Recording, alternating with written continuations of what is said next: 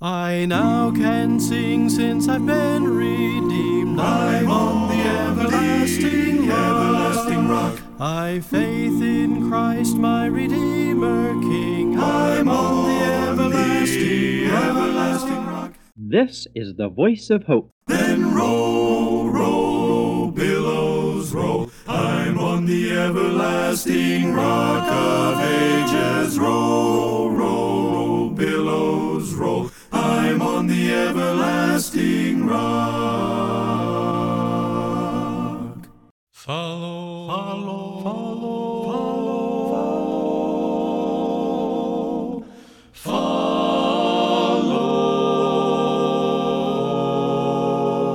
follow. Follow the path of Jesus. Walk where his footsteps lead. Keep in his beaming presence every counsel heed. Watch while the hours are flying, ready some good to do. Quick while his voice is calling, yield obedience true. Cling to the hand of Jesus all through the day and night. Dark though the way and dreary, he will guide you right. Live for the good of others, helpless, oppressed, and wrong.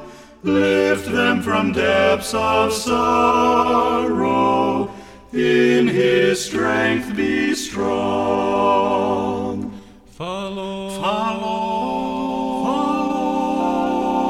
Follow,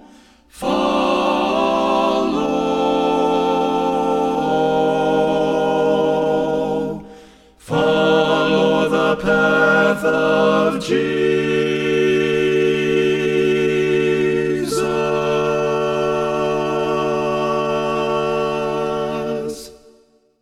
Thank you so much for joining me here on The Voice of Hope today. This program is produced by Heralds of Hope. We're an international media ministry sharing the gospel around the world in English and 25 other languages. And I'm J. Mark Horst, your friend and Bible teacher.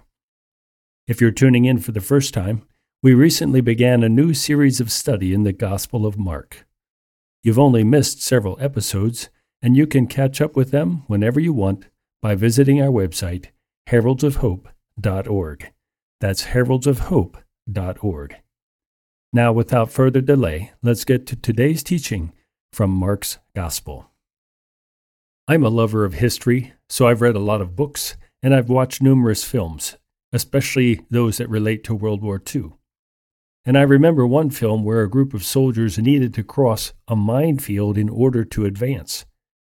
Before they began to cross, their leader reminded them to walk very, very carefully, placing their feet directly in his footsteps so they would avoid the mines and certain death. But unfortunately, one of the men lost his balance and stumbled. Not only did that soldier lose his life, but the explosion also gave away their position to their enemies, and it put the lives of the whole squad in jeopardy. One man's failure affected the whole group. Learning how to follow well is a skill we all need to develop, and especially those who are leaders. But because we're born with a sin nature, our greatest motivation, as you know, is to follow self. It's to pursue what we want. And if that motivation is left unchecked, it will ultimately destroy us. As we continue our study in Mark's Gospel, we come to the account of Jesus calling the first several of his disciples. In keeping with his style, Mark is very short, he's very concise, but he provides a very clear picture for us of what following Jesus involves. And so my title is short and concise too. It is simply Following Jesus. The text for our study today is Mark chapter 1 and verses 16 to 20. Listen carefully and see if you can pick out the steps that will put us on the path to following Jesus. That's Mark chapter 1, beginning with verse 16.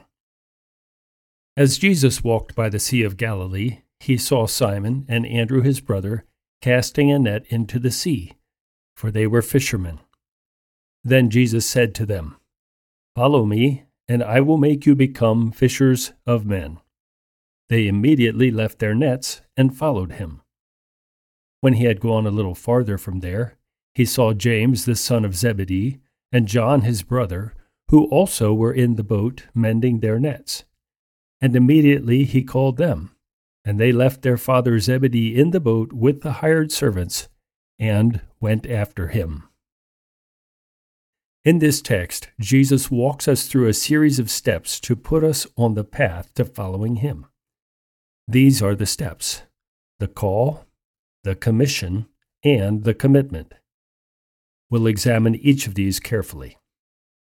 So the first step on the path to following Jesus is the call. In our study last time, we learned about Jesus' temptation in the wilderness. And after he had overcome all of Satan's temptations in the wilderness of Judea, he made his way back to Galilee. As our text opens, Jesus is walking beside the Sea of Galilee.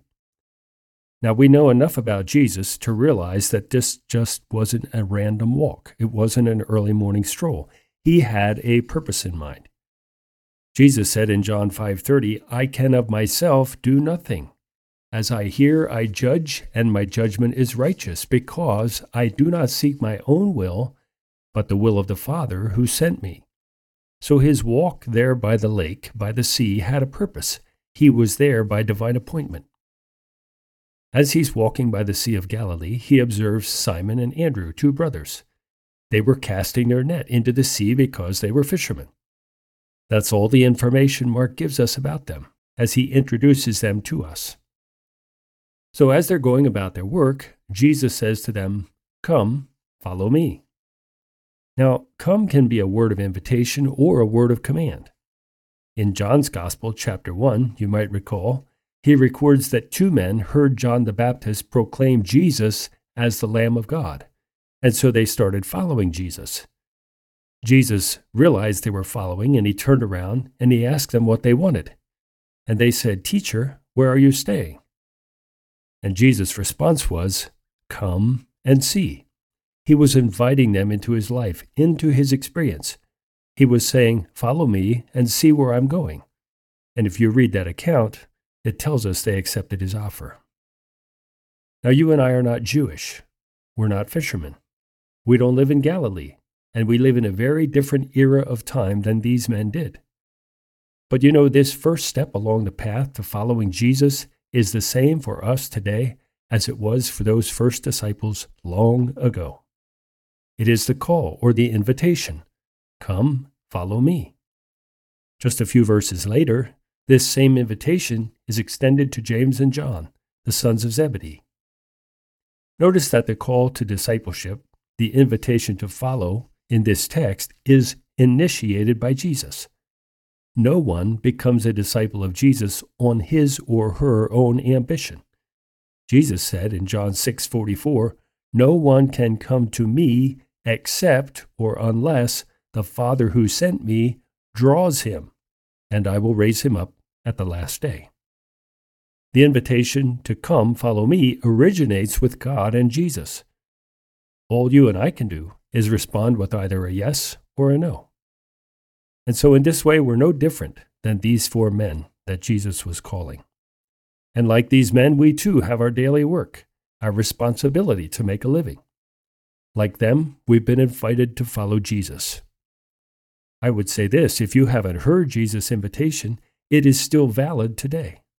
And like these men, we must decide how we will respond to the call of discipleship. Like them, we don't know where this call may lead us, but we must, like them, consider the cost, and ultimately, we too can become fishers of men.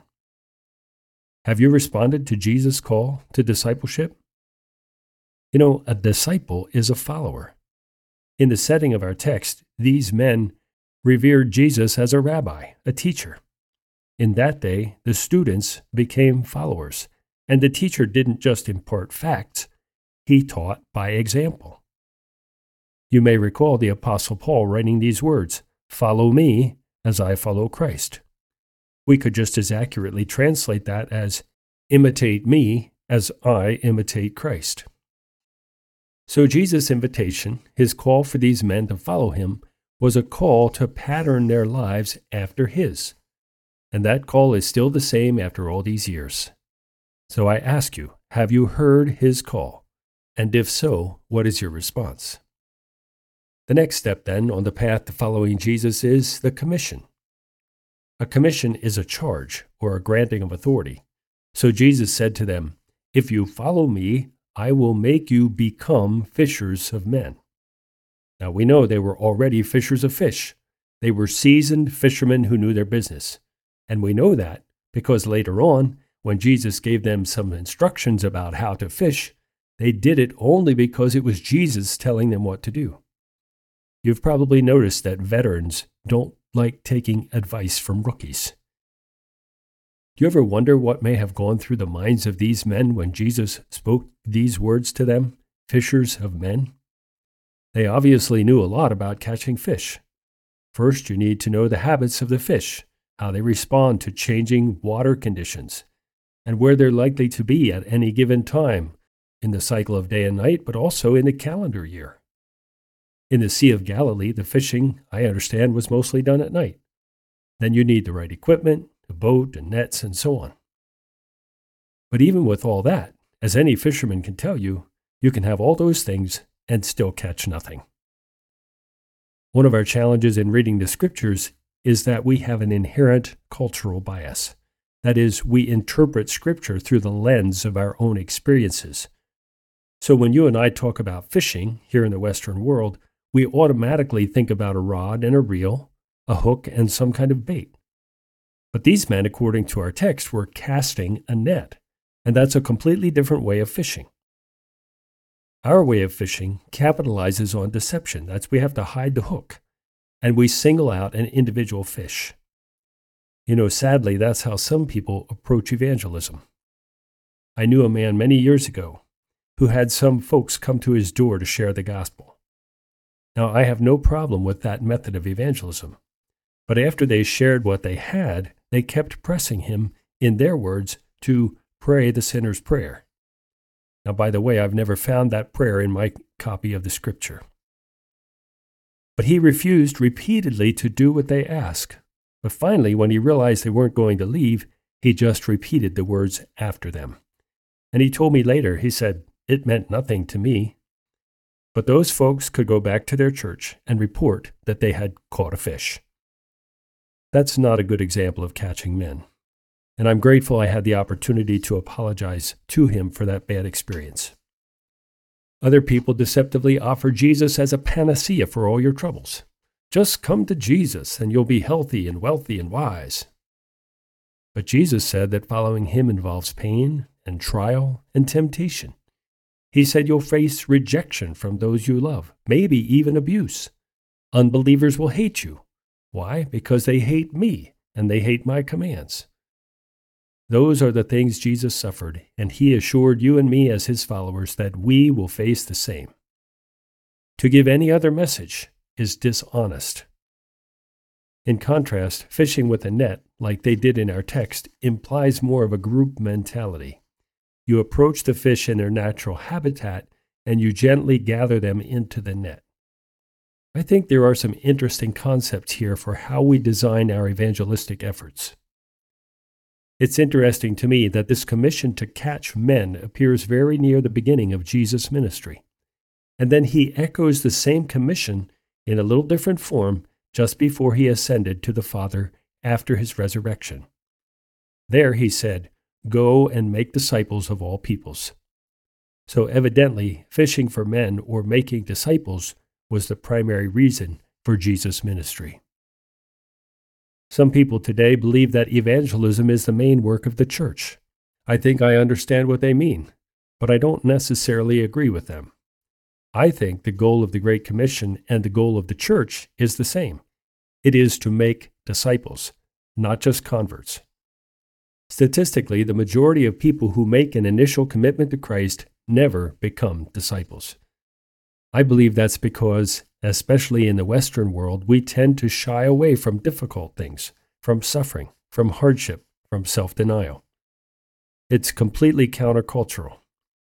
Jesus said the path of discipleship is narrow, it's hard, and only a few people will stick with it to the end.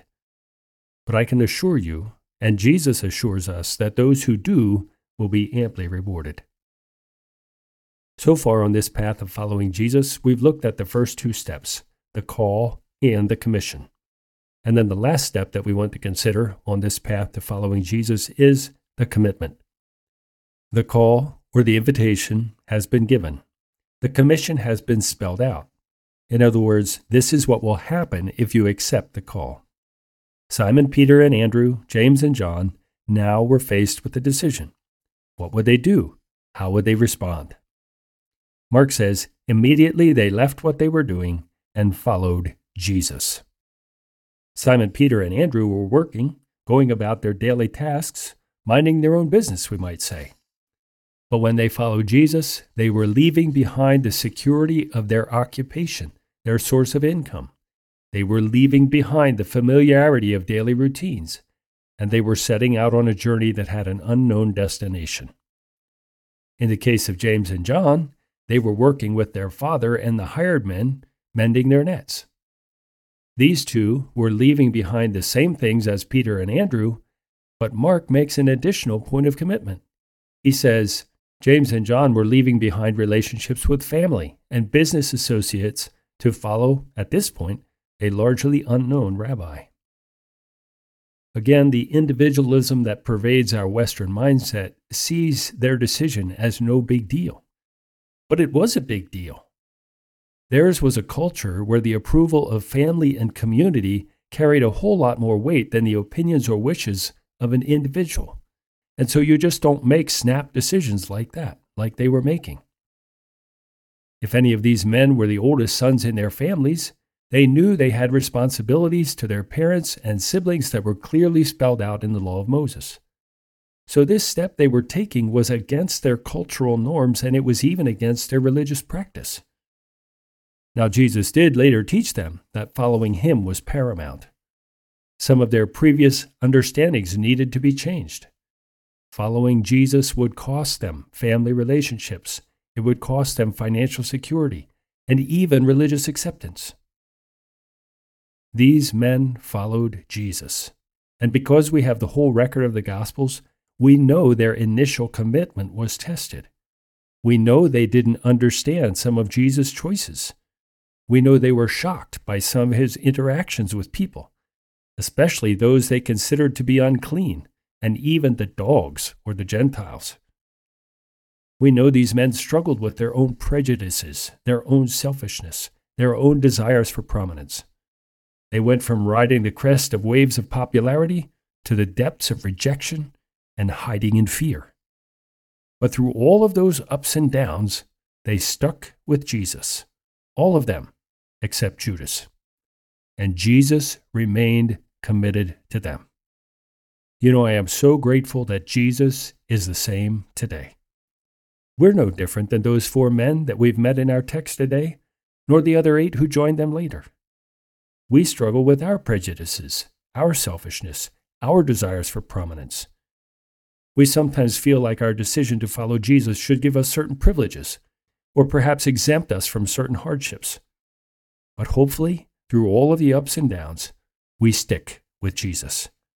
We are assured that Jesus remains committed to us. What a tremendous blessing and encouragement it is to know that he who has begun a good work in us will perform it unto the day of Jesus Christ. And to know that for those who love God, all things do indeed work together for good, for those who are called according to his purpose. Later, Peter would say to Jesus, "See, we have left everything and followed you." And Jesus responded, "Truly I say to you, there is no one who has left house or brothers or sisters or mother or father or children or lands for my sake and for the gospel, who will not receive 100-fold now in this time, houses and brothers and sisters and mothers and children and lands with persecutions, and in the age to come, eternal life. But many who are first will be last, and the last first. These are just a few of the many promises in Scripture for those of us who follow Jesus. So where are you on this path to following Jesus? Have you heard the call? His invitation to follow him? If not, I'm offering it to you right now. For God so loved the world that he gave his only begotten Son, that whoever believes on him should not perish, but have everlasting life. To believe is to follow. It is to make the same choices Jesus would make. Maybe you've already accepted the call, and you understand the commission. But maybe life has turned out differently than what you expected, and you're somewhat disillusioned with it all. It turned out to be harder than you expected to keep following. And then what about your commitment? Maybe you've picked up some of the things you initially left behind to follow Jesus. You know, the cares of this world, the deceitfulness of riches, or maybe unscriptural relationships. You can lay those things down again and follow him with renewed zeal. This has been my experience. You don't need to be perfect. You just need to be committed. To these men, Jesus was pretty much an unknown rabbi, but there was something about him that commanded their attention and their response. You and I have the revelation of Jesus in a much fuller way than they did. So we're more responsible. How are you and I following Jesus? Great God of wonders, all thy ways are matchless, godlike and divine. But the fair glories of thy grace, more godlike and unrivaled shine. More godlike and unrivaled shine. Who is abiding God like thee, or who has grace so rich and free, or who has grace so rich and free? Who is abiding God like thee, or who has grace so rich and free, or who has grace so rich and free?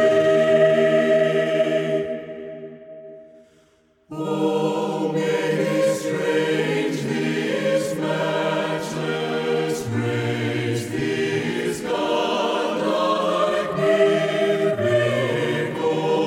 of love, fill the whole earth with grateful praise, and all the angelic choirs above, and all the angelic choirs above.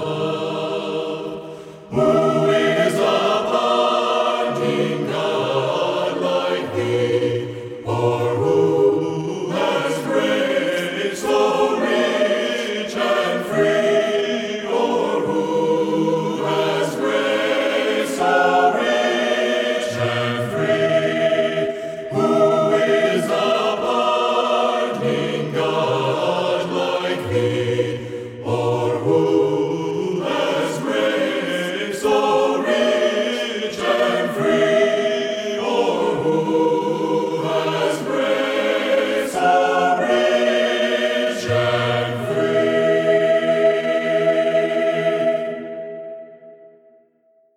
Yes, God is waiting to pardon all who come to faith in him, all who accept the call to follow Jesus. I hope what I presented today has informed and encouraged you. If you'd like to review this teaching or share it with someone, you can request a copy. It's available either in print or as a digital audio file. Ask for it by its title, Following Jesus. The easiest way for you to contact us is to use our email address, hope@heraldsofhope.org. That's HOPE@heraldsofhope.org. Or you may call us toll-free at 866-960-0292. Or mail your request to the Voice of Hope, Box 3, Breezewood, Pennsylvania 15533. And you can also review today's teaching or listen to archived programs by logging onto our website, heraldsofhope.org. That's heraldsofhope.org.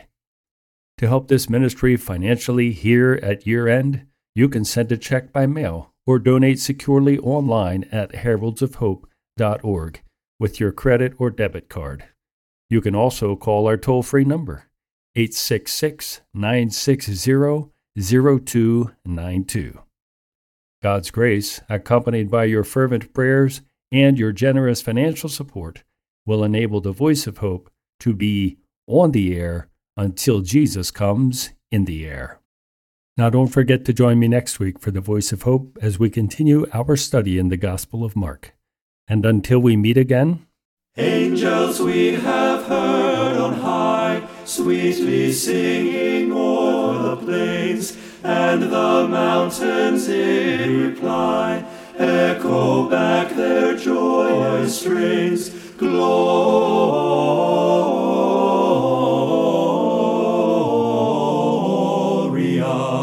in excelsis Deo, Gloria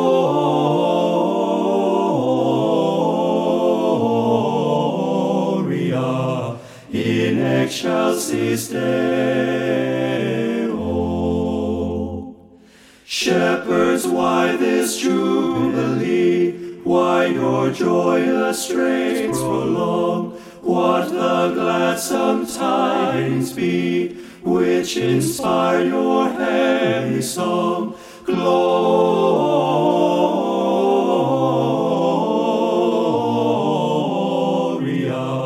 in excelsis Deo, Gloria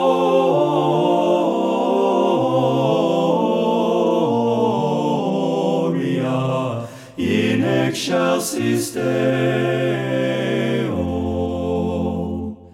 Come to Bethlehem and see him whose birth the angels sing. Come adore on bended knee Christ the Lord, the newborn King.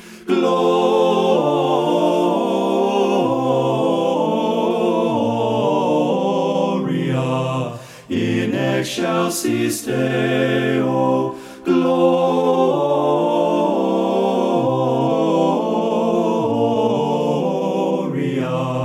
in excelsis Deo. See him in a manger laid, whom the choirs of angels praise. Mary, Joseph, lend your aid, while our hearts in love we raise. Gloria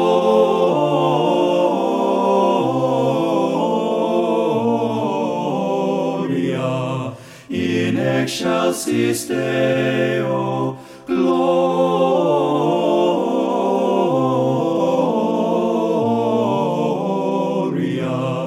in excelsis Deo.